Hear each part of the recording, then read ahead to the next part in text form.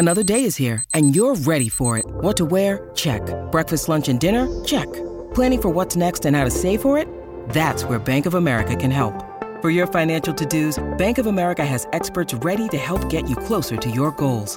Get started at one of our local financial centers or 24/7 in our mobile banking app. Find a location near you at bankofamerica.com/talktous. What would you like the power to do? Mobile banking requires downloading the app and is only available for select devices. Message and data rates may apply. Bank of America N.A., member FDIC. When you need mealtime inspiration, it's worth shopping Kroger, where you'll find over 30,000 mouth-watering choices that excite your inner foodie. And no matter what tasty choice you make, you'll enjoy our everyday low prices, plus extra ways to save, like digital coupons worth over $600 each week. You can also save up to $1 off per gallon at the pump with fuel points. More savings and more inspiring flavors make shopping Kroger worth it every time. Kroger, fresh for everyone. Fuel restrictions apply. I did Mario Lopez right before I came over here. And he was like, so tell me about Deadpool 3. Are you going to be in Deadpool 3? And I'm like, I can't talk about that. And then as soon as I made a joke or two about that, he's like, okay, well, thanks for joining us. So it was just that, trying to get me to like slip out something about Deadpool 3. I have so many things I want to talk to you about. The first thing I'll talk to you about is Deadpool 3. That's right away. You and Mario Lopez can go fuck yourselves. Today's podcast episode is brought to you by SeatGeek. Use my code Jason and get $20 off your first order.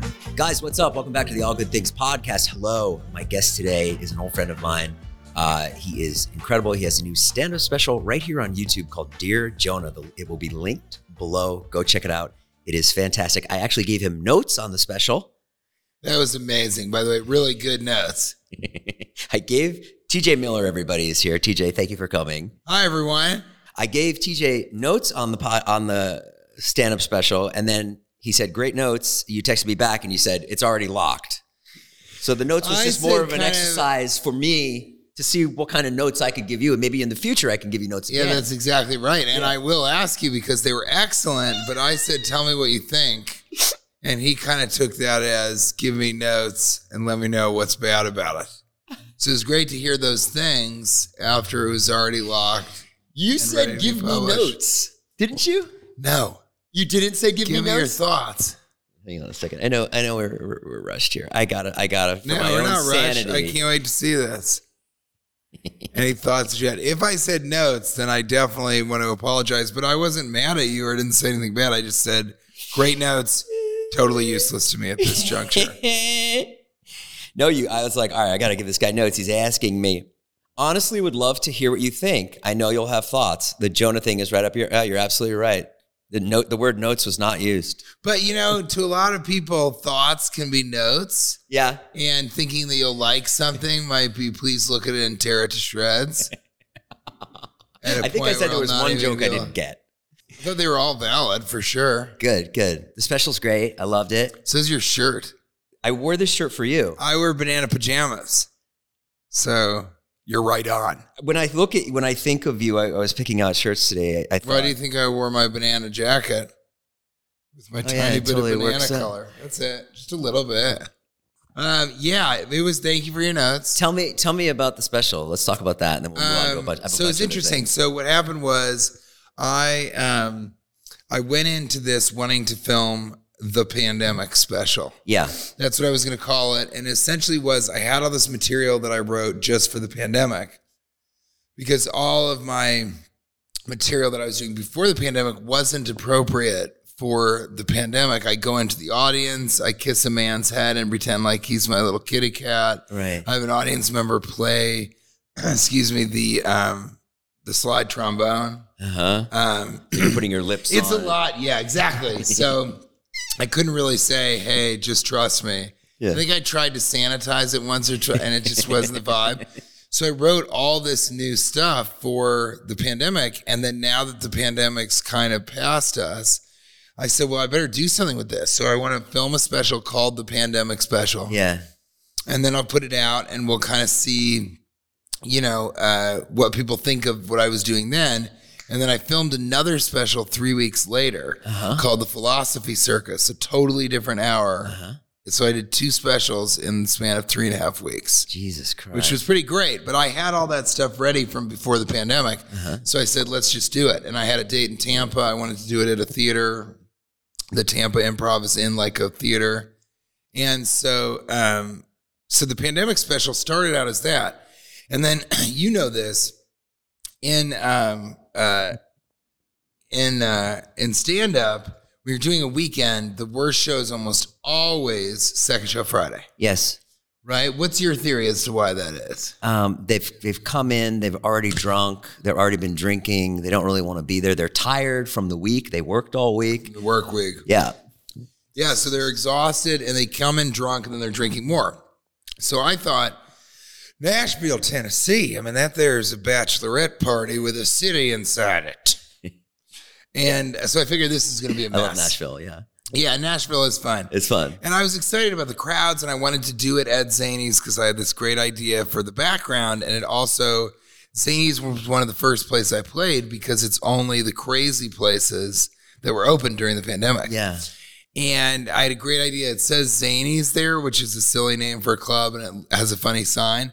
And so I made about 15 other signs that look exactly like it, but with fake names of comedy clubs. Yes, so like Chuckle Bucket and, you know, the Whistle Willie and Pun Comfortable Silences and all that kind of stuff. So that it was great. Well, I went into the second show and I told the director, I'm going to maybe have to riff. You know, this might just have to be, if they get disruptive, then, you know, we've got 7 cameras, but we'll just shoot all the crowd work. And I get out there on stage and immediately it's an amazing audience. I'm like, this is the special audience. I don't know how this is happening, but they're so great. Yeah. And then a guy in the front row starts heckling me. Yeah. And I'm like, no. So I think, okay, maybe I'll just ignore him, you know, and then kind of, you know, he'll stop. And he didn't. He kept. Is this Jonah? This is Jonah. Yeah. There's an amazing part in the special, guys. You have to watch it because there's a guy in the front row who heckles TJ. And so I think he's this drunk guy. Yeah, and he's not drunk. And I thought, yeah. And so I kept, you know, and finally I talked to him. And at once, all of us in the room were like, oh, he is not drunk. He's developmentally challenged. Yes. He's like a special needs. Tell me, what's that moment? Because I was watching that moment today because there was like a short that came up. The moment where you're like, okay, this guy's heckling me. And now you're like, oh, wait a minute. He's developmentally challenged. What goes on in your brain, like right there? Well, I saw it, and you can see me in the special kind of being like, oh, whoa, all right. But it's a long answer so why he wears cargo pants, but he never has anything with cargo pants. Right. And so I kind of took that all in. Yeah. And then I said to the audience, I want you guys to know that I am not going to make fun of him at all. Yeah. And they just went nuts. They were so excited. And I think a big part of it was because there was so much tension. What is TJ going to do? Because I think they were like, he insults Ryan Reynolds in Deadpool. In Silicon Valley, he insults everyone. And so they just expected I would maybe go after. And I sort of said, you know, no, I've got to let them know that that's just not who I am. Yeah. So then he interrupts me again. I kind of incorporate him. And then I start to incorporate him more and more. Until finally he becomes kind of the star of the show. And you have to watch all the way through because at the end there's this amazing closer where he and I throw a shot on you have to see it. Yes. But it's great. And so after the show is over, I walk back to the green room and I go, I think that's the special. And right away, Kate, my wife, comes back and says, I think that's it. And the director also was like, I think I'm going to pitch to make that. So we used that as the special foundation. And then we cherry picked, you know, other stuff that was maybe better in other shows, put it together. And the first cut was 1 hour and 10 minutes. And then we just hacked away at it, trying to get it to about 50 or 55. We got it around there. Then we kept kind of cutting and making it tighter, YouTube tight. Yeah. Is what I like to call it just now. And I'm not sure I'll ever say it again. It sounded kind of lame, but also really savvy. Okay. When you said YouTube tight, I was like, this is not something that would come out of TJ Miller's mouth. No, it isn't, and it won't ever again. Yeah, but it did. But it's the Jason Nash. Yeah, I say YouTube tight. Yeah, you do. YouTube tight, because I make YouTube videos that need to be tight. So you know exactly. But, you know, it was going to be on YouTube from the start. So we got it down to where I love it, and it's 45 minutes. Yeah, it's tight. So it's not even an hour. It's really, really tight. It's TikTok tight. It's TikTok tight. Yeah. It's Triple T, baby. Isn't it all the same now, TikTok though? tight. Like, I think 5 years ago, the comedians, they weren't putting the specials on YouTube, and now you do need to be YouTube tight. You know, you need your special to be on YouTube. Yes. I think it only has prestige to be on Netflix. I don't think people go through Netflix now and just search and say, I'll try this new comedian. They already did that. They watched all the stand-up comedy that they need to watch or want to watch on Netflix. But now YouTube, you're just kind of trolling. Somebody sends you something that's good. It gets in your algorithm. Then the next thing comes up. You say, oh, I like that comic or I like that guy. And so that was originally where I wanted to put it. And I'm so happy it's there. And now it's kind of that work of promoting it and not having access to certain stuff that these other guys have access to. I call them the white guy mafia in New York City. And it's, you know, Dan Soder, Joe List, Mark Norman, Big J. Okerson, all those guys. And those guys are all like Rogan people. And so I don't have access to Joe Rogan. You could be a Rogan person. I don't understand why you would think. But But TJ, you're as funny as they come. I mean, come on. Thanks, man. But you know what? I had like really weird, strange beef with Dane Cook. But he's not a Rogan person. So long ago. He is a Rogan person. I've never seen him on Rogan. Well, he was on. This was years ago. And I was making fun of him because he was being awful to this guy in the audience. I remember this Twitter rant. Yes. Yeah. And so I did this Twitter rant. And I just didn't think that if you have 34,000 Twitter followers that anyone was paying attention. I don't know why. Yeah. But this is a long time ago. And so he went on Rogan and he sort of trashed me. And Joe Rogan, I think, kind of was like, yeah, who is this kid? And so I think there might still be some of that. You know what? I don't think so. I think we all grow up. I don't know Joe Rogan. Yeah. But I think we all grow up as people. I mean, yeah, for sure. And I don't think that people care about something that happened 10 years ago. It's like you really I don't think so, but he's got so many. So the point is not that like, oh, I wish I could be on Joe Rogan, but it's going to take me a lot more promotion to be able to. And it's wonderful to be on your podcast because we can actually talk like comedians. Yeah. Whereas I was doing a radio tour this morning from 6 to 8 a.m. and did that yesterday as well. And the first show today, I said what I said to you, and the radio host was like, okay, great. Thanks for that. All right, well, we'll talk to you soon, because I took up the whole like 5 minutes. The funniest thing today was I did Mario Lopez right before he came over here. Jealous much? Don't be. Oh, yes, you Name are. drop. Holy shit. And how'd he look? Incredible, right? He looks great. This guy's timeless. I don't know what he's doing. Yeah. He only drinks water. He doesn't eat. He only drinks what? Water. He doesn't eat. Looks like. And it was so funny because I told him the whole spiel, and he's like, "Thank you for that. Was a whole session of therapy right then and there." I said, "Thank you." And he was like, "So tell me about Deadpool 3. Are you going to be in Deadpool 3? And I'm like, "I can't talk about that." And then as soon as I made a joke or two about that, he's like, "Okay, well, thanks for joining us."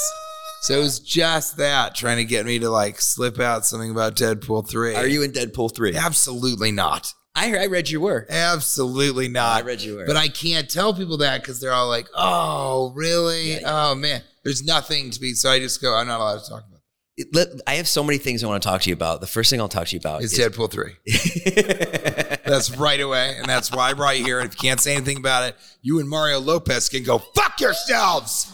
I made a movie in 2014. Yeah, Jason Ash is married. Yeah. And I shot it on weekends. And I would see TJ doing stand-up all the time. You were so funny. And you had been in some stuff. You hadn't done Silicon yet, I don't think. So you weren't but you definitely been in a lot of stuff. And you came out to my ex-wife's house where we lived, and you just fucking crushed it in that movie. You are the funniest thing in the movie. Yeah, it's great. I wouldn't say that, but I love the movie, and it is a stocking stuffer. I say as a guy who's played Santa Claus and will again, okay? It was a stocking stuffer full of like cameos and bit parts and all that of all Andy your friends. Richter, Rob Corddry, Paul Scheer, Busy Phillips. So many great people, and that's because everybody loves you. Yeah, I know. That's a Jason Nash thing. He's hilarious, and everybody loves him. It's really nice. But you just, I remember you came in, And I was like, I didn't have a script or anything. I was just like, you're my manager. Don't need one, yeah. You're my LA manager. That's all I said. And you just built this like insane character who was fast talking, and it wasn't Ehrlich. No. You weren't obnoxious. You were just well, every manager in Hollywood is a little bit obnoxious. Just not as obnoxious as Ehrlich. You were just kind of like, you're right about that, exactly. And it's weird. People want me. I played that for a guy who's a presentation. I was somebody's agent. And then I did a movie, Drew Barrymore and I did a movie called The Stand-In. Yes. And I play her manager in that also. They came to me for that. They did. I don't know why. I guess they kind of think I play a lovable asshole. Yes. But then I don't do that in any children's films, obviously. And How to Train Your Dragon, I'm like, shut up, you fat idiot. Like, it's none of that. Where did you, when they come to you with Ehrlich, right? Yeah. What do they say? Did you audition for that? Yeah, they kind of wanted me. Did they say blowhard? Did they say like a douchebag, obnoxious? No, they wanted me to audition. I didn't want to do television anymore at that point. It was actually kind of interesting because I said, I've been on 2 shows. They're great shows. They were both canceled. Yeah. I did 2 pilots. They were both great pilots. One was really good. The other one was kind of good. One was directed by Sean Levy, who is one of the funniest directors of all time. And neither of those got picked up. And so I said, look, I've done 4 television projects and they've just been disappointments. I can't sit here and be like, oh, I made so much money. And I certainly can't sit here and say, I'm excited about doing another thing that's going to get canceled. Yes. And so I said, from now on, I only want to produce television because I had produced the show called Mashup on Comedy Central, another show called Gore Burger, which was on YouTube and then on Comedy Central. And, I just kind of was done with it. I wanted to write movies and be in movies. That's it. Mm-hmm. And do stand-up, obviously. Mm-hmm. And I kind of, they came to me and said, look, they're interested in you just auditioning for this thing. I said, I don't want to do television anymore. It's Mike Judge. And I had worked with Mike on Extract. Yeah. And so I said, well, if it's Mike Judge, yeah, of course I'll go in and audition for him if that's what he wants me to do. So I go in and it went really well. And then I heard from him that he imagined the character to be look like Penn from Penn and Teller. So kind of curly hair, long ponytail, glasses, short and squat, like a short, fat guy. And he said, so you're not that. And I said, well, I can change my appearance. And I did that for him in Extract. So he knew that I could do that. You gained weight? A lot of weight. Yeah. And and I was happy to do it. And then, yeah, it's so fun to gain weight. You just replace water with beer and you only eat carbohydrates. Cutting weight is weird. It's not as fun. Have you ever had to cut weight for a film? Oh, yeah. Yeah. Oh, yeah. They ask you, TJ, you need to drop 30. No, but it's a character that just is not going to be a portly man. Got it. He's an engineer and a rig worker in an underground underwater space station thing. Yeah. That guy's not kind of like hanging out, eating Doritos and seeing what's on television. So the way you cut weight is you don't eat any carbohydrates and you only drink water and eat like fish, protein, and then vegetables. And then you stop eating 6 hours before you go to sleep. And is that hard for you? Not after a little while. Yeah. After maybe 2 or 3 days, then it's fine. I struggle with my weight all the time. So I What's that? I struggle with my weight all the time. So I struggle. Oh, really? Okay. Yeah, which is insane because you've never... I think that's more struggling with neurosis than weight. I'm addicted to food. Yeah, but I've never seen you You didn't see other than you are right now. I can show a pic right now. Okay, there it is. See how fat I am? Oh my God! Jesus! It's a miracle you're alive. Okay. And I think you should be killed for ever looking like that. I want everybody to know that I couldn't see the picture. Joking. Go back. So you struggle with weight. Yeah. But this is about cutting weight, not maintaining weight loss. Uh-huh. So what you do is you start by not eating 2 hours before, then you don't eat 4 hours before you go to sleep, then you don't eat 6 hours before you go to sleep, and then you stop drinking water and everything else 2 hours before you go to sleep. Uh-huh. And then you can lose if you're me, you can lose about 1.5 pounds, 2 pounds a night. Yeah. It's nice. It's pretty crazy until you get to a certain point, and then it's takes a little bit longer. But I really think it was worth it. I mean, in Extract, I shaved the side of my head, dyed my hair black, all this stuff. And then for Silicon Valley, I did that. And Thomas Middleditch, who played Richard, is he's like my original improvisational partner, like an improv partner from Chicago. Second City. Yeah, and he never did Second City, but we used to do a 2-man show. Yeah. So it's really insane that he had gotten to that point.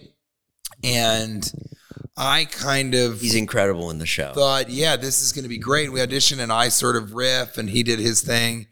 And so I got the show. And then I was like, all right, well, I'll do another pilot. I'll make some money for the pilot and it probably won't get picked up. Right. And I went, and as we were shooting the pilot, it was going great, but we all thought nobody cared about Silicon Valley enough to watch a show about it. And it amazingly, I remember one of the managers actually took a picture of all of us. He's like, everybody getting together. And we all got in and he was like, there it is, the future of comedy right there. And we all kind of were laughing. And I remember all of us on the cover of Wired magazine being like, wow, that guy really does know his shit. Yeah. And he knows when something is great. But I love doing that show, but I got to a point where it was kind of time to leave after the 4th season, around the 5th season. And a big part of that was I was doing stand-up the whole time I was doing the show. Yeah. So you'd have a 5 a.m. call. I mean, I'm not telling you anything you don't know, but I would have a 5 a.m. call and get there, do 12 hours of work, 14 hours of work, and then everyone else would go home and go to sleep. I would go eat something and then go and do like a show or 2 shows, then hang out afterwards to bring it all down, talk to people. And then I'd get up the next day at 6 a.m. So I was just like exhausted a lot of the time and just trying to do too much. And so after 5 years of that, I was kind of like, I think I got to jump ship here. I was doing films. Really nobody else in the cast was doing films. Martin Starr was doing stuff. He's always done stuff. But nobody else was really doing that. I did Deadpool while I was, in the show. And so I had to miss stuff for promoting those films. And I kind of said, I'm starting to sleepwalk through this. And so I got to jump ship. It's incredible that you would walk away from that. I mean, that takes balls. I mean, it was. And I also think that it's incredible your commitment to stand up. I love it. To go through that because when you're out there doing stand up, you are at your funniest, right? Like that you bring that back to Silicon Valley when you get back on set, right? Because that muscle is just so When I did hard. Unstoppable, this movie with Denzel Washington, I drove 45 minutes to do a 5-minute spot and then 45 minutes back. But it helped me because I'd do it. And then the next shooting day, I would feel very like confident. And I know, there's about 100 people that really loved my stuff. So I can bring that in. So it's exactly what you just said. I think that's exactly right. I want to do stand up again. Yeah, you don't do stand up right now? Really? I want to. I did it in 2019. I did 31 shows around the United States. That's great. I was playing like 300 seat rooms. I had a 45-minute act that was mostly stories from YouTube and like 15 minutes of like jokes and then like 2 long stories with jokes. And it was awesome. Yeah, that's fun. That's stand-up, right? The rooms were full, and then my agent came and saw it, and he was like, "You got to work on this." And I was like, "Okay, yeah, I know." Really, that's what he said. Yeah. Oh, that's so funny. What a great agent! Because it's like to get to be where you are, or it's like a Mark Normand or a Sam Morrill, somebody like that. I mean, they're at the Funny Bone. They're fucking there for five shows: Thursday, Friday, Saturday. Some play Sunday night, 2 shows. It's like. Yeah, that whole thing. And then, more than that, though, Mark Normand and these guys just do stand up every single night in New York City when they're not on the road. They were on the podcast. They don't do film. They're not. No. I mean, Joe List was the guy that wrote something with Louis C.K. and then he was in that film. Yeah. But I'm not sure that translates to any other films because he was playing himself, which happens, Pete Holmes did that with Crashing. Kumail did that with The Big Sick. Yeah. And so if you find a story that's about your life and it's really engaging and then you do it on film or television, it's great because you're not acting, But a lot of these guys, I think, just can't or wouldn't be actors. And I talked to Mark Norman about this, but the problem in some cases is that you kind of, I said to him, I said, I'm concerned that I can never be the best stand-up that I could be because I've wasted so much time acting. Guys, quick break in the action to let you know that today's podcast is brought to you by SeatGeek. Yes, SeatGeek, the one and only, the best ticketing app out there, the only ticketing app that I use. You guys have heard me over the years talk about SeatGeek. They've been with this podcast from the beginning. That's what I'm talking about. Thank you, SeatGeek, and thank you guys for going and downloading the app and continuing to support SeatGeek because they are incredible. With SeatGeek, you can get tickets to almost anything: concerts, sporting events, live theater. So go right now and download the SeatGeek app. Just have it on your phone. You don't have to buy tickets right away, but it's good to have it there so you have it when you're ready, when your favorite artist comes to town, and SeatGeek always has the best seats. You can get really great seats on SeatGeek, and you can get cheaper seats there, whatever you need. One of my favorite things about SeatGeek is you can get the tickets last minute. You can get them day of. They go right to your phone. I was in Boston last year, and my dad was talking about the Celtics a lot, so I decided to surprise him. We went to the Garden. We brought my son Wyatt. We had the best time. 3 generations of Bostonians sitting there watching the Celtics. It took me back to when I was a kid and when I used to watch Larry Bird and all the great Celtics players. And I got to see the team now, and they're actually pretty good. And that is all thanks to SeatGeek. We got great seats. We got them last minute. And if you go to the link in the description right now and use my code Jason, okay, guys, I'm going to tell you something right now. This is really cool. You're going to get $20 off your first order. $20 off your first order. That's incredible. Just download the app, go, use my code Jason, and you're going to get a discount on your first purchase. Truly incredible. All right, back to the podcast. I guess that's your cross to bear, isn't it? The fact that you got into films, got into TV, were fucking, TJ, you fucking kill it in these roles. Come on, Cloverfield. I saw Office Christmas Party in the theater.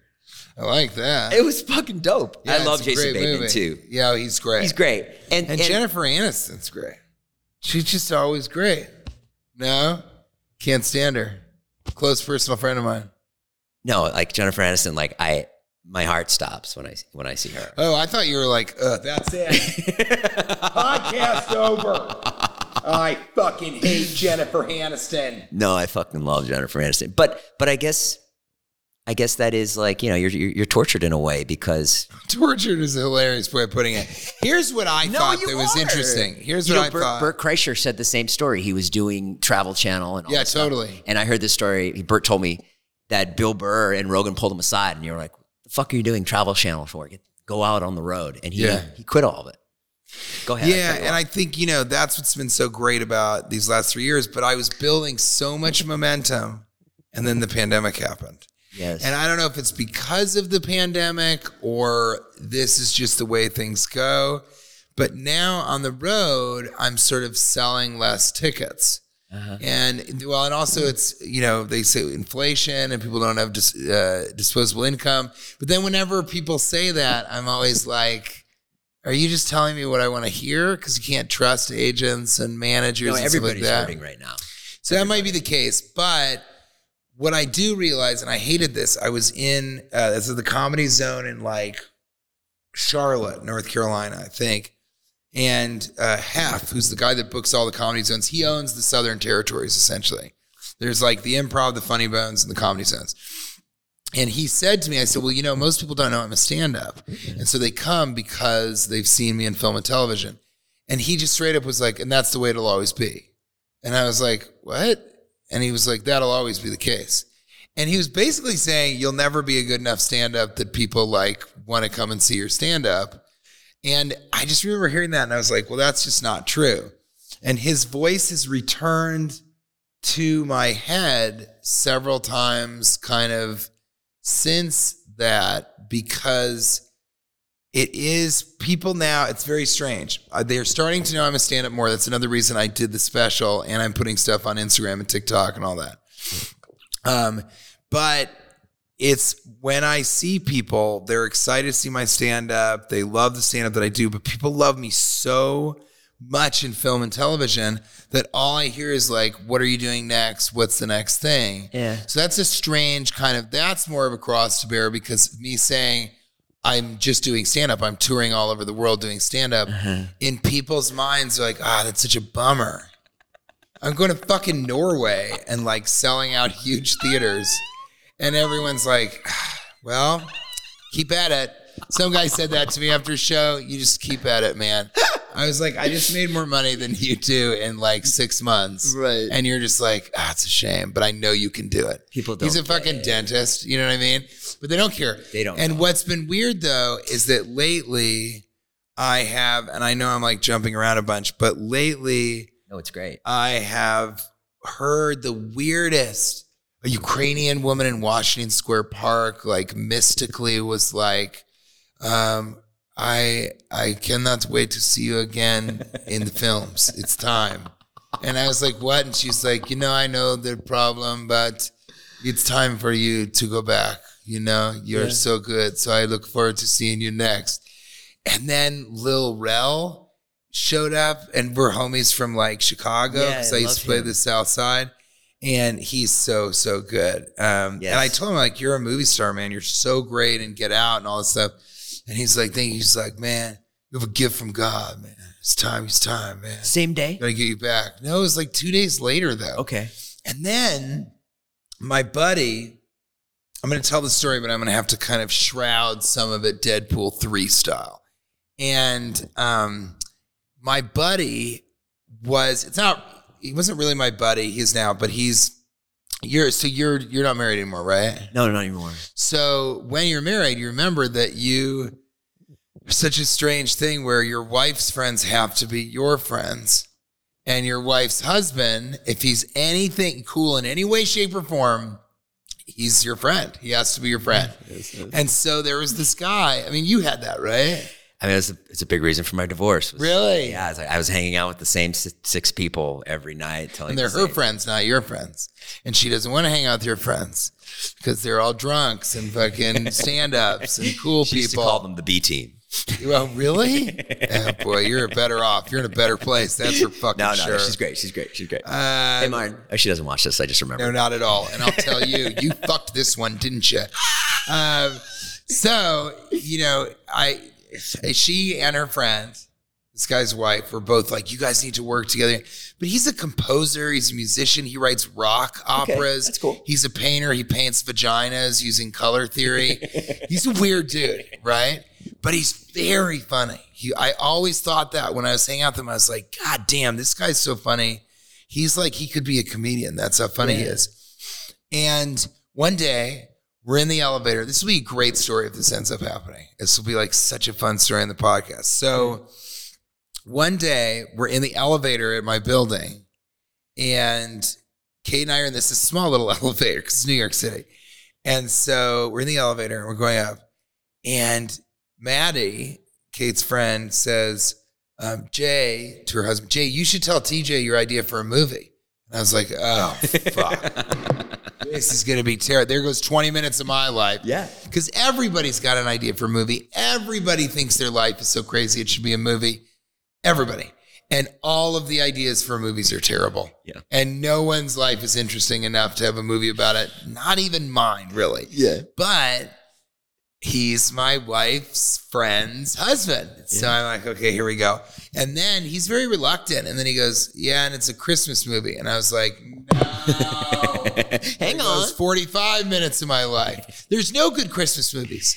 There's been like 5 great Christmas movies in the history of Santa.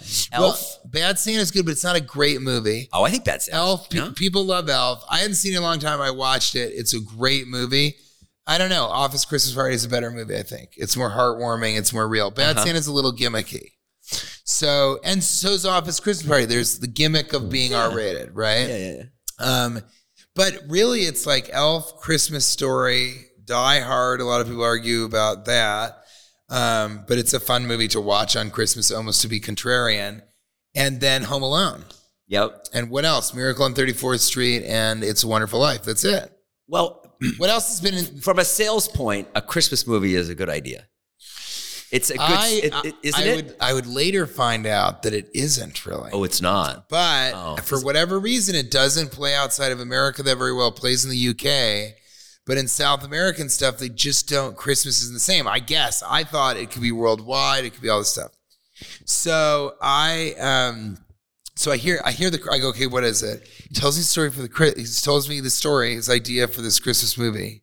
And I'm like, that's the greatest fucking idea I've ever heard in my life. That's unbelievable. That is so fucking amazing. It was. And it was the greatest idea. And I was like, God damn it.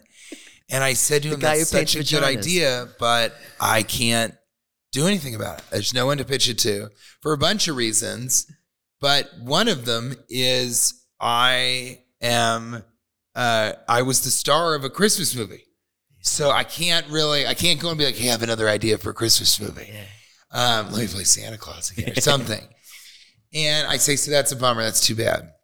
So then I'm editing Dear Jonah, the stand-up special, now streaming on YouTube.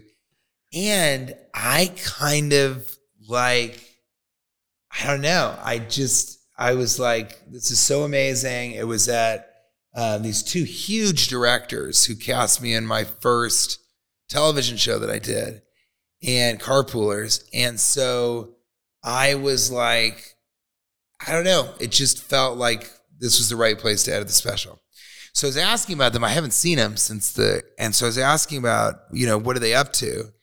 And the director of my special, who works at the production company, says, well, they're finishing this huge movie that just came out, it's on Netflix, giant movie. So they're preparing it, or for premiere, it's about to premiere. Then they're dealing with this Amazon series that is just like a disaster and they're having to reshoot it. And so that's a real conundrum. And then they're like trying to figure out an idea for a Christmas movie. And I was like, what? And he goes, yeah, they want to make a Christmas movie, but they can't figure out like a great idea. But they've been working on it since Christmas. So for like 8 months or something. Yeah. And I was like, I have the greatest fucking idea for a Christmas movie of all time. It's my buddy's idea, but yeah. So then one of these guys shows up to the production company, and I was like, tell him, I'd like to go over, I'll go say hi. I went, I said hi. We sat down, talked for like an hour and a half, just catching up, hearing him, Isa. And then at the end of the meeting, I go, I heard you're looking for an idea for a Christmas movie. And he goes, yeah. Yeah, we are. And I said, I have the greatest idea for a Christmas movie of all time. It's actually my buddy's, but it's amazing. Yeah. And he's like, are you serious? Oh yeah, with your sensibility, that would be so fun. Yeah. And you could tell he was like, I never would have thought about, but yeah, I think TJ's so funny that. And I said, I'd love to pitch it. Me and my buddy need to work on it, but we'd love to pitch it to you and your, partner. And I go, so, let me know when they can do it. He's like, yeah, absolutely. That would be great. So then we prepared the pitch for like a month. I was in my head like, he's never going to take the pitch. I don't, you start to become a basket case, especially because this was going to be a $200 million movie. Yeah. A huge movie. Really? Because it was for them to direct. Yeah. And so we come in and we pitch, and I just kill the pitch. I kill it. And my guy, he does so well. We had worked on it so much, and he was so funny. And it was just amazing. And then, of course, we're like, all right, we knew it was a great pitch. We're like, all right, well, we'll see what they want to do. And then they asked to do a follow-up call. We go to the call, and it was really weird. But they were like, because my fear was, we love the idea, TJ can't star in it. Or these directors aren't going to direct it, or it needs to be done for a much lower budget. Yeah. So we went in to this meeting, and they were like, these guys are not going to direct it. You need to do it for not 200. Excuse me. Wow, I almost died just then. We've got like, we can't do it for $200 million. Uh-huh. And we were like, how much can you do it for? And they were like, $55 million. Okay. And I was like, oh, yeah, that'll be a tough one. But immediately we started talking about how we can do that, because of course we can. Of course you can. And then they were kind of like, but you can star in it. You're the star of it. And so that's really the only thing that would have been a deal breaker, Mm-hmm.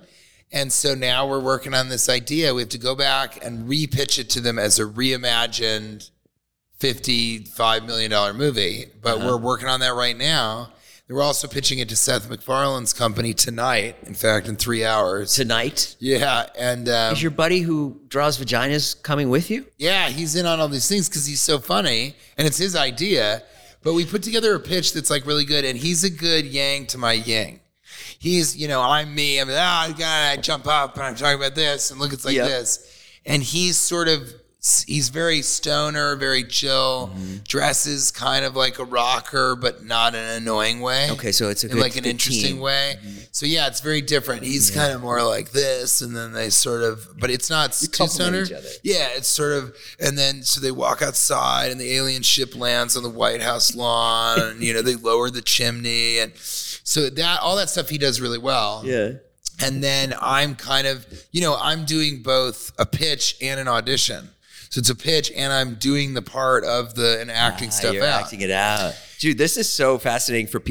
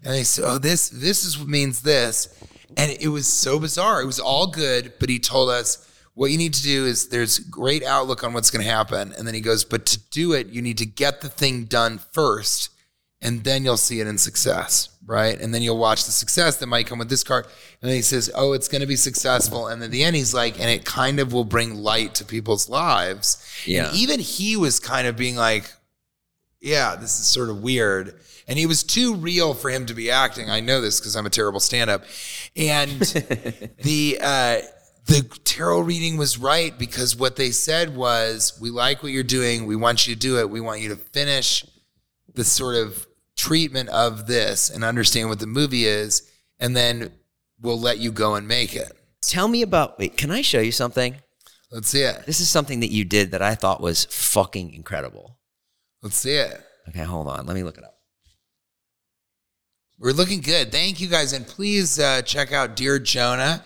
It's streaming on my YouTube channel right now. If you like it, tell people, share it. If you don't, then just don't. Don't talk about it. They should go and leave a comment and share it. I don't know. I didn't add anything to that. No, that's right, though. Leave a comment. I don't know as much about YouTube as you do.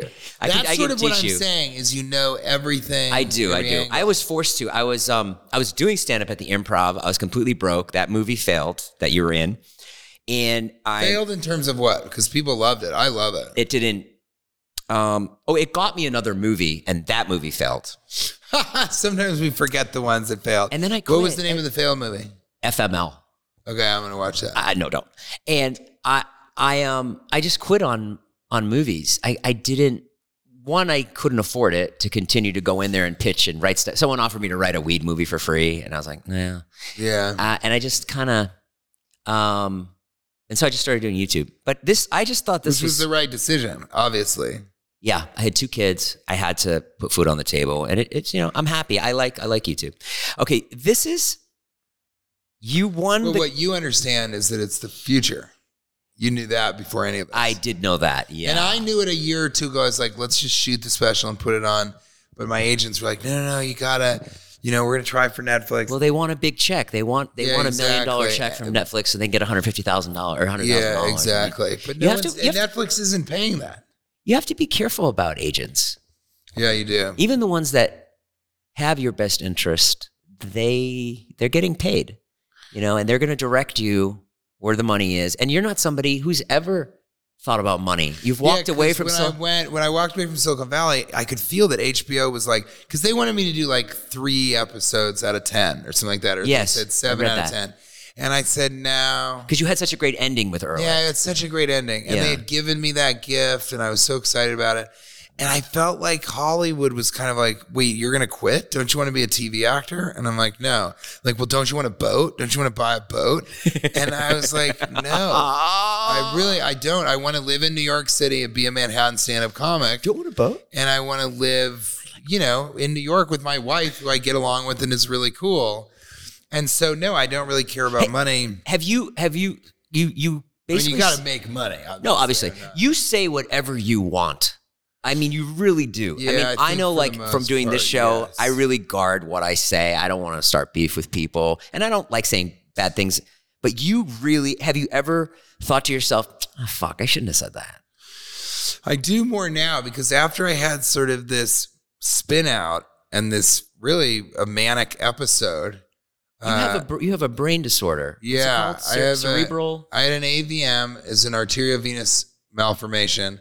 And they did brain surgery, and they took out a golf ball size of my brain right here that was never used. It was malformed since I was a child. You don't have a scar? I do. It's behind my hairline, which is a good thing. They took out a golf ball tumor? Yeah, not a tumor. It was just a malformed piece of my brain that didn't come together when I was a child. So I have mania because I have less brain matter than the rest of you four. And so my brain has to work like faster and overtime and all that. That's why I need the sleep. And I just started working with a neuropsychologist after I had this misunderstanding with the federal government. Mm-hmm. And we worked that out. Good. Okay. They understood that they were in the wrong. And, after that, I started working with a neuropsychologist who does this thing called cognitive remediation, which didn't exist when I got the surgery. It's a recent field. And so now I do think about things before I say them. I am kind of medicated to be able to make that. But the medication that was keeping me alive for about 10 years, we found out after I switched it to this newer medication that it creates impulse control problems, mood instability, and irritability, and the things that have been a problem for me. But my neurologist never told me about that because he was like, what are you going to do, not take the medication and die? This is you now. Yeah. And so he didn't even mention any of that stuff. My wife was like, well, we could have used that because then I might have understood a little bit more of how he's been for the last 10 years. But that's sort of what it was. I really related to what you said in another interview. I think you were on Steve-O's podcast, but I'm bipolar. And are you really? Yeah. And so I had one psychiatrist that says it's a genius disease. Oh, yeah? Isn't that interesting? Kanye? Jason Nash. But yeah, I really related to it because you were saying you go to a certain point where you're gone. And I get like that. Yeah. And once you're manic, you kind of don't think that you're manic. Yes. But I don't have the depression. You don't. So I don't have the whole like wallowing for several days, not wanting to leave, giving up on everything. I just have the like, brrr, and I have trouble accessing any of that sadness and stuff because my brain doesn't work like that. You don't get sad. And so I don't do it anymore. I used to drink and smoke weed because then it would make you less inhibited and then I could like get in touch with that sadness. It was really weird. So it's taken a lot to kind of, again, remediate what it is that I do cognitively because like all of you guys feel tired. Do you guys drink coffee? I do. Oh, you do? So almost everybody feels tired and I never feel tired. So in the morning, I've never had a morning where I wake up and I'm like, oh God, I need a cup of coffee. So I don't drink coffee. And when I do, it makes me really fucking speed it out. Yeah. Which can work sometimes. Cause if I'm like physically exhausted, I'll be like, but I have to look in the mirror and say, do I have physical signs of being tired? Or if I'm yawning a lot, I'm supposed to say, okay, that means that I am tired. So now I need to go lie down and try and go to sleep. So it's a weird thing where it's tough for me to sleep. It's not insomnia at all. It's just a lack of, once I lie down, I go right to sleep. It's just that part of my brain that says, okay, can I just lie down for a little bit? Just doesn't happen. It just doesn't exist. The stand-up lifestyle is not good for your sleep. Yeah. Because if I were to do a show get off stage at 11:30, I'm not going to bed. Yeah, right. Exactly. Right? You're up, right? But you go do the funny bone, you get off stage at 11, whatever. Yeah. And then what? And then you got to wind down. Where do you do to wind down? Where do you do? I mean, you have drinks in the green room. I used to go out. But you don't drink kind of chill. So what do you do? I drink. Oh, you do? But I don't, I can't go out. So usually for me, it's chilling out in the green room, talking to some people. If they have a bar where it feels like I can go and be safe, then I will do that. But it's just to come down, hanging out in the green room for a while. And then I go back to the hotel. Yeah. That's kind of what it is now. And I never understood that. Somebody mentioned that years ago. They said David Spade, all he does the show and he goes right back to the hotel. And I was like, what a bummer, because he could go anywhere and do anything. But as you get more famous, you kind of realize like that's really not fun. Right. Tell me, I want to ask this before I lose you. When you go into a set like Office Christmas Party, you're a comedian, okay? You're very funny. You're funny. Now, though, you're in a room with Jason Bateman, Jennifer Aniston. Like, what? I try to put myself in that position, like trying to be funny with them. It must be, are you just stone cold? You're good? You're like, I'll just do the best I can. I'm going on a wire act right now? Yeah, you never Are you intimidated? Them. No, I'm not intimidated. I think that's why these people like me. Right. Do you start busting balls right away? Yeah, with Wahlberg, I really bust balls. You did? Yeah, and he's a great guy. He's a friend, but Steven Spielberg, I think, likes me because I'll make fun of him, you know, and tease him. But that's insane. With your Jason Bateman and your Jennifer Anistons or any of those people, Ryan Reynolds, Reynolds, insanely funny. He's so funny. You don't really say you're a fan until much later or never. Yeah. You never go, I'm such a fan. You just don't do that. I'll remember this. And then I kind of make jokes. You're just joking around. I just don't really think of them as like, and I actually hate when people say this to me. Yeah. So I would never say this to them, but I just treat them like they're just another person who happens to like be in this business and be very successful at it. Right. But, if you're starring in a movie or if you're one of the stars in a movie, you're kind of doing the same thing as them. You just don't. So it's easy to be chill. And these people are so great. Like Jason Bateman is so nice. Jennifer Aniston is the best human being of all time. And, I think also it helps if they've seen your stuff. Yep. And so they like you and they're like, you were hilarious in Silicon Valley or any of that kind of stuff. Helps a lot. So that's helpful. But no, I mean, you just go in there and you want to be funny on film. That's what you want to do. Is there somebody that you've acted with that you were like, oh, damn, this person's got crazy comedy chops and you were blown away by? I was blown away by Jonah Hill. I didn't think he was going to be that funny. Fuck yeah. Right. And Jonah Hill. I didn't find him to be super, super funny. I thought he was good and Superbad. But outside of that, I never was like, whoa.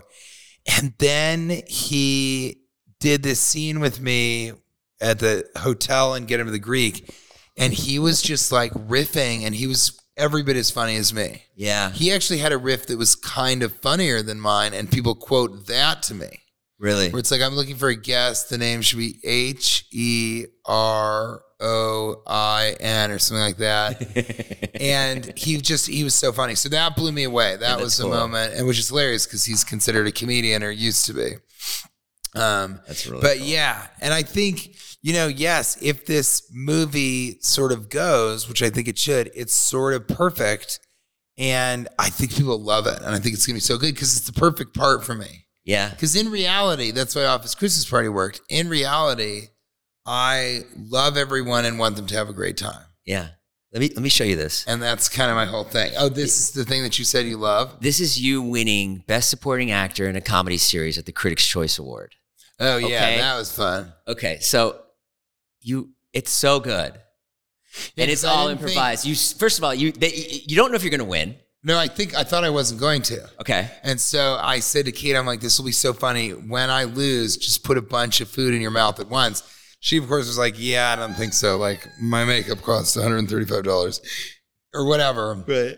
But I did it. I put all my food in there and kind of went to look and be like, and they were like, TJ Miller. And I was like, oh, shit. So I go on stage and finish the food that was in my mouth. And then I kind of did exactly what you said. I just said, something ridiculous about that's a awards and how useless they are. Yeah. And then the next year they asked me to host the Critics' Choice Awards. Yes. And then later I gave myself the award. I was up against myself. I gave myself the award for Best Supporting Actor in a Talking Bear Comedy. Yeah, I saw that. And that was so funny because we filmed me 3 times to put me in those boxes. And then it was really me. And then I win. Yeah. And the other 3 boxes of me are like, fuck, shit. And the other one's like, I think that's great. So that was one of the funniest things ever. But that came from doing exactly what you said, which is just saying whatever the fuck I want. Because people find it really authentic. But then the thing that I've learned you can't say is I gave kind of an authentic interview about my exit from Silicon Valley and my time there. Because everybody always says it was like family. It was such an incredible opportunity to be with those people. And I kind of said, I hated the showrunner, but Mike Judge is amazing. And I had problems with Thomas Middleditch. He always wanted the funniest lines. But I gave this really authentic, in a manic state kind of, and it was awful. Because, of course, the media just cherry-picked all the bad things I said, didn't put any of the good things that I said in there. And it really fucked with my life in Hollywood. Because people are like, we can't trust him. We don't know what he's going to say. Yeah. He won't lie. He won't kind of put on that veneer. You regret that? No, because I learned a good lesson from it, and I think it wouldn't have mattered ultimately. But no, I don't. What I regret is like not kind of saying enough of what a privilege it was to be in Hollywood and how lucky I felt. I think I just didn't say that enough because I was a stand-up. And now I'm finding out that the stand-up and the film and television are much more symbiotic than I would have thought before. And I think that's because I was like, I'm every bit as competent at being a stand-up comic as I am at film and television voiceover, at acting, I guess. And that's just not the case because I was in Hollywood doing stuff for 10 years. And then I've only been doing stand-up full-time for like 5 years, sort of. Do you have a relationship with the Silicon Valley guys still or no? Sort of. Martin Starr, I think, is a really funny guy. I talked to him, Kumail, but Mike Judge and the other writer and director Clay Tarver. So I'm absolutely texting with them and on terms like that. But once you leave something, you don't really see those people very much, and you don't really reach out to them very much. Like I'm homies with Kristen Stewart, and if I texted her, but I may not see her for another year. A great Jason Bateman story. Is I got to tell this guy. Yeah, let me do this and let's pause. Okay. So a great Jason Bateman story is that I asked him one time, I was in his trailer, and I said, "How often do you see your friends?" So I just wanted to know that because he was talking about Wahlberg and Bateman likes directing, but Wahlberg doesn't. And Bateman was like, yeah, I guess he felt like if he directed, that takes up 3 slots out of the 4 that you have a year. And so and I said, yeah, that's 2 movies that he couldn't do, because he's in the one, but you got to do pre-production, post-production, everything like that. And so I said to Bateman, I go, how often do you see your friends a year? Because he works all year, no matter what. Yeah. And he said, let me put it this way. Will Arnett is like my best friend, absolute best friend. He's my sponsor. That's how close we are. Yeah. And he said, if it works out, I see him maybe, only if it works out, things line up, I see him maybe once a year. Yeah. And I was like, what? And he goes, yeah, we'll have dinner like once a year maybe. Wow. And that's how much you're sucked into movie star land. And you live on a set, and it's like summer camp. Your friends are the people that work on that set. Unless you have the money to bring an entourage, which I've done before, and that's fun. How many people you bring? I just had a bodyguard and then my sort of social liaison and an assistant at one point. But, Kristen Stewart has an entourage of like 6 people, and Wahlberg has something similar. But you got to do that because otherwise Jason Bateman has no one. Yes. And so you got to do that in case. So that's the one thing that I don't like about acting is it kind of takes you away for these long periods of time. That's a really cool thing about YouTube is my friends are the ones in the videos. So we're constantly together, constantly going places, constantly making content. And I would hang out with them anyway, even if the cameras weren't on.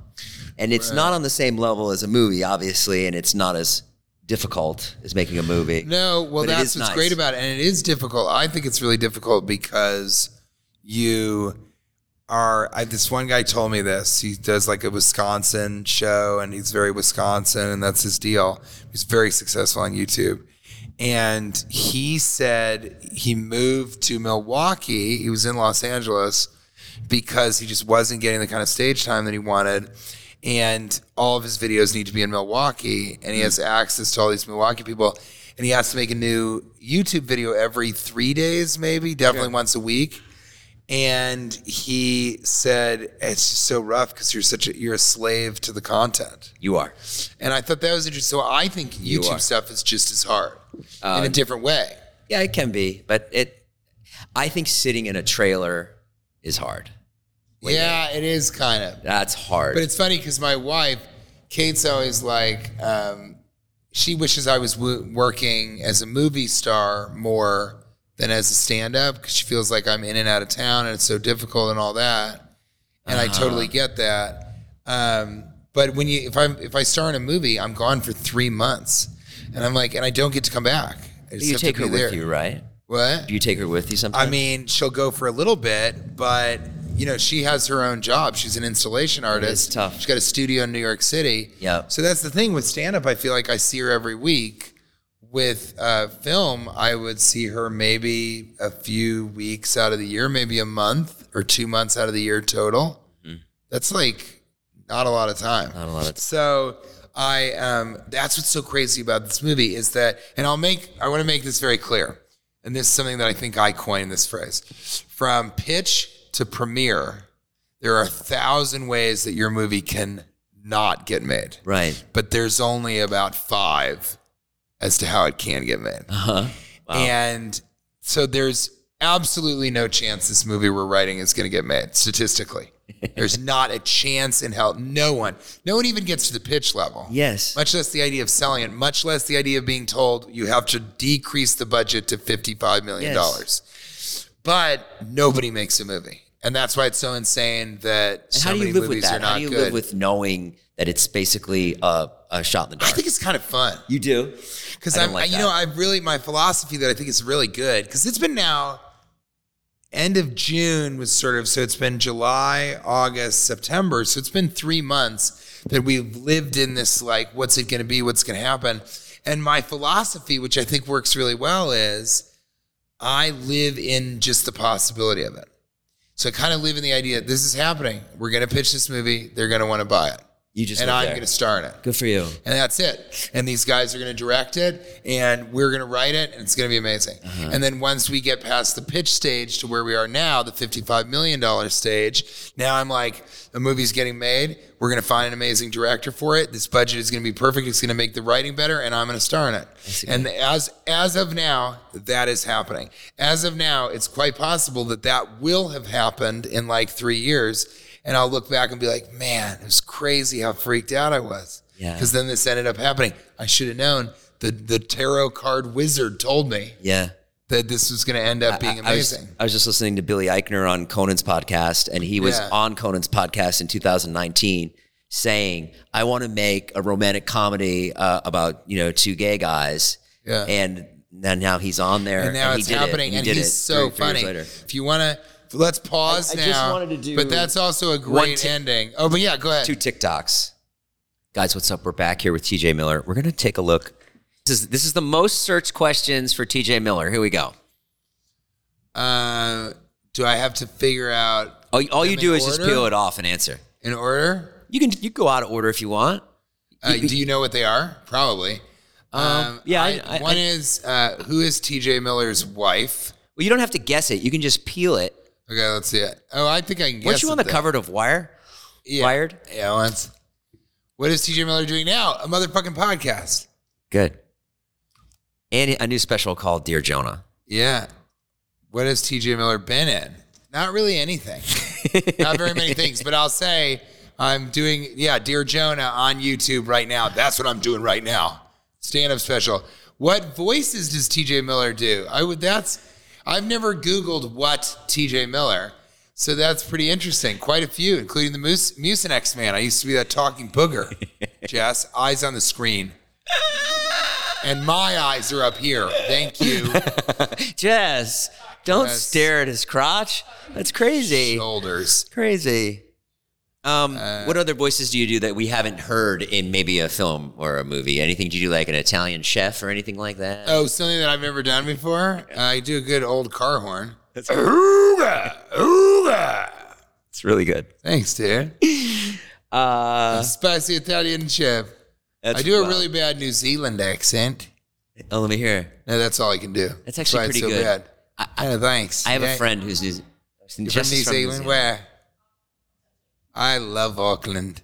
That's good. It's better than Wellington. What happened to TJ Miller in Silicon Valley? What happened to Ehrlich? We talked about that. I left because it was the perfect exit for him to be in an opium den forever. Who does TJ Miller voice? Who does TJ Miller voice? What voice does TJ Miller do? I guess that voice. My voice is actually almost more famous than I am. Your voice Lots is of people insane. go, I heard your voice, and I came over, it was really you. So they didn't even look at me. They just heard me. Very strange live shows. It's almost like being from Auckland. Who does TJ Miller sound like? Like me. Right? Who does he sound like? People used to say Jason Lee. Oh, yeah. My name is Earl. I didn't get that. Here we go. Who is TJ Miller married to? That's the one. TJ Miller wife is one of the first one that comes up. Kate Gorney, installation artist, who goes by Kate Miller when she's not producing art. Mm-hmm. And what kind of art? Installation art. What is that? So she'd come in here and she'd create a whole working environment for us to interact with. It's pretty cool. It's really she'd nice. cover that up. Whatever the fuck that is. How tall is TJ Miller? Strange story. I always thought I was 6'2".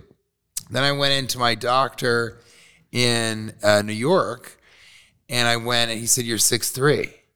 And I said, no, I'm 6'2". And he said, "No, you're 6'3". And I said, "Okay." He's like, "It says it right here on the scale." And I'm like, "All right." So then I leave.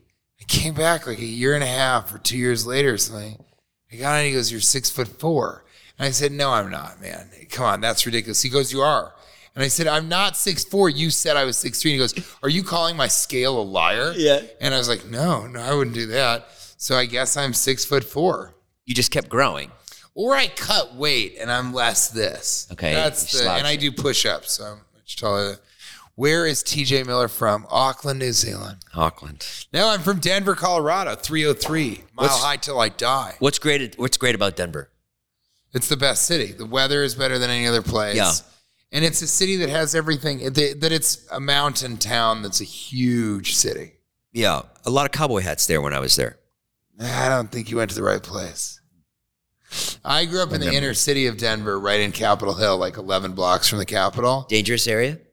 Yeah. I saw some guy get shot. We saw some guy get shot in a dead end. What kind of kid were you? I was a young one. Pretty young one. White. Especially when you were 7 or 8. You were Fully very white. Yeah. 7 or 8, I was young. I grew up young. Young and white. Yeah, I grew up young. And then at this point, a lot's changed. Are you okay? Yeah. What are you thinking about? What's in that head rattling around? I don't think you are. I think you're thinking about your future and what happened, mistakes that you made, regrets. This is Kate, the owner of the store, owner of Happy Face, where we're staying. This is Kate. TJ's talking to her. Hey, Kate. I like that name a lot. I like that you've talked to the people here. You're the first person to do that. Everybody else is fucking weird. Yeah.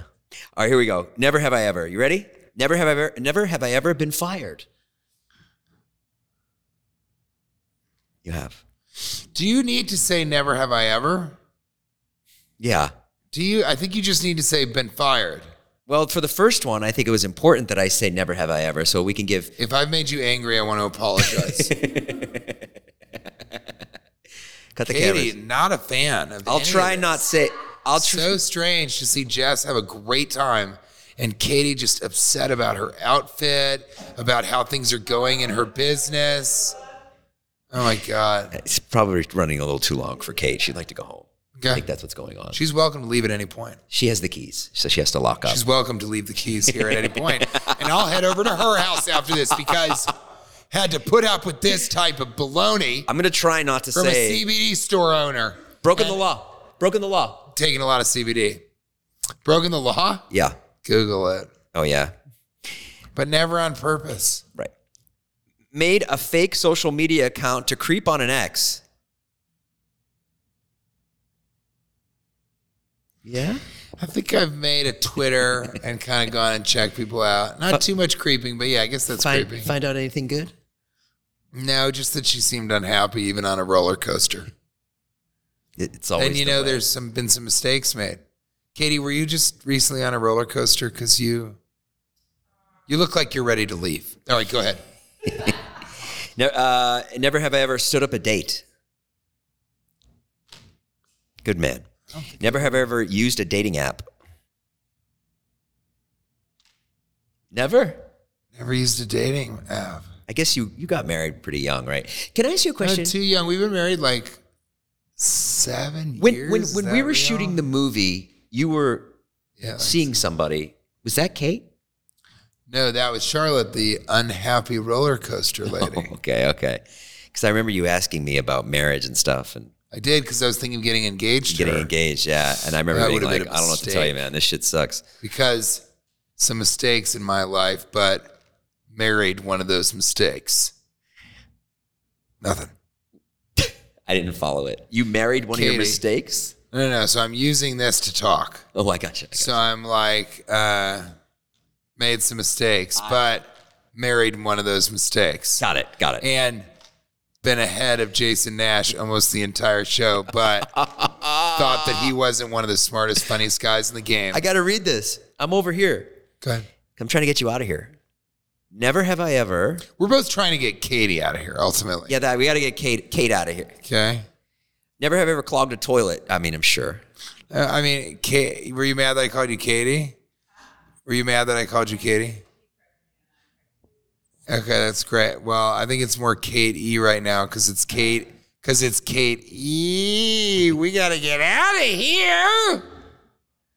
Oh, she's laughing now that I'm talking about her.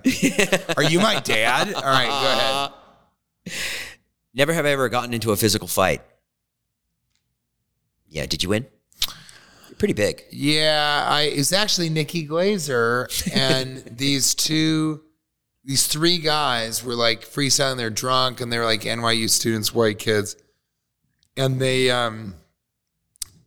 Nikki Glazer and me and Rebecca Trent, who owns the Creek in the Cave, which was in Queens and then now is in Austin, Texas, Great club. We all got arrested for smoking pot on the street. So actually been arrested. It wasn't on purpose, but I was doing something illegal. And then we got out of jail and we were all, the three of us, so pissed. And we were walking back and these guys started talking shit about Nikki and Rebecca and how they were ugly and just making fun of them being mean. One of them said, that guy looks like the guy from Yogi Bear 3D or something. This is a long time ago. Right. And we just ignored them. I think I spit towards them. I was like, you guys, don't do this. These are women. Don't talk to women like that. We got in the car and they came over and started kicking the car. But Rebecca had parallel parked. Yeah. So it was really tight. So to get out of it, we had to go like, And they were just kicking the car and yelling and be like, come out of the car. And so I said, let me out of the car. And the girls were like, don't go out there. And I said, just let me out. And I open it. And I go, what are you guys doing? And they go, we came here to jump you. And I was like, I'm pretty sure when you jump somebody, you don't tell them that ahead of time. And then they didn't know what to do. And like one of them pushed me into the car and I got out and just fucking laid out three of the guys. No, you didn't. Got back in and I was the hero of the century for Nikki. She'll talk about it for Nikki and Rebecca. And yeah, that's the time when I got in a physical fight, defending a woman's honor, Kate. Sorry to say it, but that's the kind of guy I am. And if someone's at my empty CBD store and having a great time, I don't look at them like they should be out of here ASAP. Go ahead, Jason. Never have ever snooped through someone's phone. I gotta say. I don't do that. I gotta say, it would have been maybe one thing. Here's what I do. Never snoop. But if I get a hold of Kate's, not the impatient Kate, the incredibly patient wife Kate, and if I get her phone and she like leaves the room, I go and I start deleting emails. Just like spam emails from stores. Because she has about 2,460 unread emails. So it's a service. It pisses me off. And she like doesn't want me to do it. Yeah. I couldn't deal with that. There's a thing do you have a lot of unread stuff that you just never get through? There's a thing called... Do you guys have emails that are unread? Yeah. You do? And do you have like hundreds? There's a thing called Unroll Me. Unroll Me it'll take you off all the lists. You just go through there and you go, and you'll never get another email. That's amazing. Well, I unsubscribed from all those things. It's an advertisement, Unroll Me. Not an ad. But yeah, I couldn't stand that. I'm always so frustrated. Yeah, that's crazy. Never have I ever had a near-death experience. Oh, wait, what are we talking about? I had brain surgery. Right. We're 10% fatality. So that's really? Pretty near to death. 1 out of 10 people die, yeah. Were you scared? No, they said to me, one day you'll have an incredibly judgmental, impatient woman overlooking what you're doing with the banana man. And I don't know. I was scared about that, but I thought to myself, it'll never come true. I'll live in the possibility of that. And then here we are, putting on a happy face. Guys, go to happyface.com and check out their CBD products. But don't take too long on the site, otherwise she'll make you feel like shit. Okay, this is the last thing we're going to do, and then you're done. I'm excited. Rapid fire questions, okay? I love these long. Did you get these long ones on purpose? Yeah. They're fun. They're very Price is Right. Yeah, that's the idea. Very Bob Barker. Okay, burritos or fajitas? Fajitas. I agree. Isn't that weird? Some people, my buddy, who I'm going to meet in a little bit, he loves burritos. And I don't understand it. It's just a full tortilla and all of this rice for no reason. Yeah. I love fajitas. You're making your own stuff. I just want the meat, the sour cream, and the veggies. Breakfast burritos, though, on the other hand, are pretty dope. No. Okay. I've had them. What's the secret to playing a talking ball of mucus? Just keeping it fucking mad sick, yo. Who's sexier, Mark Wahlberg or Ryan Reynolds? Mark Wahlberg. Ryan Reynolds turns me off. I like the way you said that. No, thanks. I like the way you said Mark Wahlberg. You were like, you felt it like in your loins. Yeah, I love him. Yeah. Mark Wahlberg. He's great. His work ethic is very attractive. Quick Mark Wahlberg story, go. God, there's so many. Well, that's a great story. I was making fun of him because he always brings up being in prison. And so all the time I'd be like, we get it, Mark. Everybody knows you've been in prison. And then we were on his private plane and he just all of a sudden turned to me and he was like, yeah, I have been in prison. And I bring it up a lot because I feel very fortunate that I'm not there anymore. And I have some friends that weren't able to make it out, but I've been able to make it out and look at what I built for myself. And I was like, Well, that's the last time you were making fun of Mark Wahlberg about being in prison and talking about it a lot. But then I'll never forget. He was like, man, there's this woman, Katie, that is going to make you never want to have a happy face ever again. Have you seen J.J. Abrams without his glasses on? No. Okay. Right on. That's a great one. I'm going to stop looking at Katie. I'm only going to look at Jess. I've never seen J.J. Abrams without his glasses on. I don't think it exists. If Michael Bay is watching, what would you like to say? I'm sorry that we didn't connect to do the pitch in Miami this last weekend, but it just didn't work out, and maybe that's for the best. But it would have really been fun just to see you because I love hanging out with you, man. You're so fun. He sounds like an interesting guy. Yeah, I hated working with him at the time. Right. But I really ended up, he's a friend. I really like him. I think he's so a master of his interesting. craft. Yeah, of course. Fucking he invented a genre. Yeah, sick. Okay. Do you have Jennifer Aniston's number? Yes. Hell yeah. How much money would I have to pay you to do a Zoom show? A lot. I'm embarrassed to say it. A lot. It'd have to be like, yeah, it'd have to be like a corporate thing, like $7,000 or something like that. $7,000, that's it? Well, I mean, you get to do it from your house. But $7,000, it's a lot of money. Well, I don't know how you're doing. Obviously, in YouTube, he's doing really well. Ever got high with... I mean, I would not do a Zoom show. I know, anyway. Ever got high with Jimmy O Yang? No, I haven't, but I'd love to. I just talked to him recently. He's great. I love him. He's so funny. I love that guy. Would you be friends with Ehrlich? Yeah. You would? 100%. Because I know how to, do the whole thing with him. Because he's actually kind of insecure. That's what was so sweet about him. Right. And I am not. So I would know how to kind of have a good time with him. But he would be awkward around me because I'm famous. Yeah, he would. That would be a whole thing. Yeah. He gets weird around famous people. What did the pandemic teach you? That at any moment, everything can be taken away from you. And then it might be nearly impossible to build back from that point. That and I get along well with my wife. I think What is this? Is this just... All right, why did you decide to do this? We could go out on that. And not put flowers? It's just a really strange thing. It's an art installation. It is. Yeah. And Kate would just really think that's a piece of shit. What's your wife's best quality? What? What's your wife's best quality? Patience. Kate, you ever heard about that? I don't know. I mean, being her, she's just so absolutely. That's sick. Yeah, she's so smart and but the best quality I think she has, this is it. She lets things go. She'll say that's ancient history, and that'll ruin a relationship. So if you keep bringing up stuff from the past, you're never going to go forward. And she's really good at being like, yeah, that happened. It was upsetting, but that's that. Like I got this coat for us to share. It's this gigantic coat. And it's like a Ralph Simmons. It's so funny. It's a clown coat. It's like gigantic on me. And I came back. I was so excited about it, but I got drunk talking to my friends. So I was just drunk and in this coat that I was going to present to her as a Christmas or a birthday gift or something. Yeah. And she was so pissed, and I was so drunk. And because I was with a buddy, we were drinking. And the next day, I felt so bad. And I apologized to her 3 days later, and she's like, "Why are you talking about that? It's ancient history. It doesn't matter. Right. We're having a great time. It's amazing." Isn't that amazing? Amazing. Really nice. Hard to find. Everybody should do it. Everyone's able to do it. Yeah. Guys, go watch Dear Jonah on YouTube. It is linked right below. It is a fabulous special full of written material and also brilliant crowd work. This is TJ Miller. Thank you so much for coming, TJ.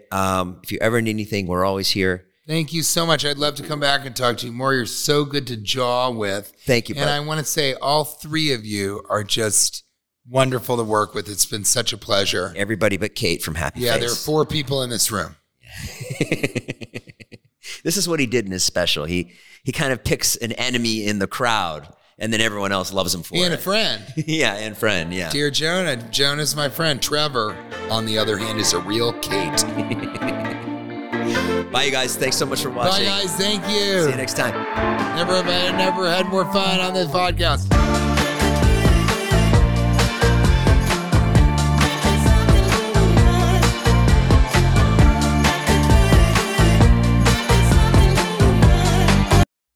In the 1970s, John Todd burst onto the evangelical scene with a shocking tale. He claimed to be a former witch, involved in a then unheard of secret organization called the Illuminati, and urged Christians to prepare for a violent world takeover. First of all, the number one weapon in everybody's home should be a 12-gauge pump shotgun. Hear the amazing story of one of the originators of the modern-day conspiracy theory. From Magnificent Noise and Sony Music Entertainment, this is Cover Up, the conspiracy tapes. Welcome to a journey into the heart of the Texas Renaissance Festival, the nation's largest and rowdiest celebration of medieval fantasy. But what lurks beneath the facade of tights and turkey legs?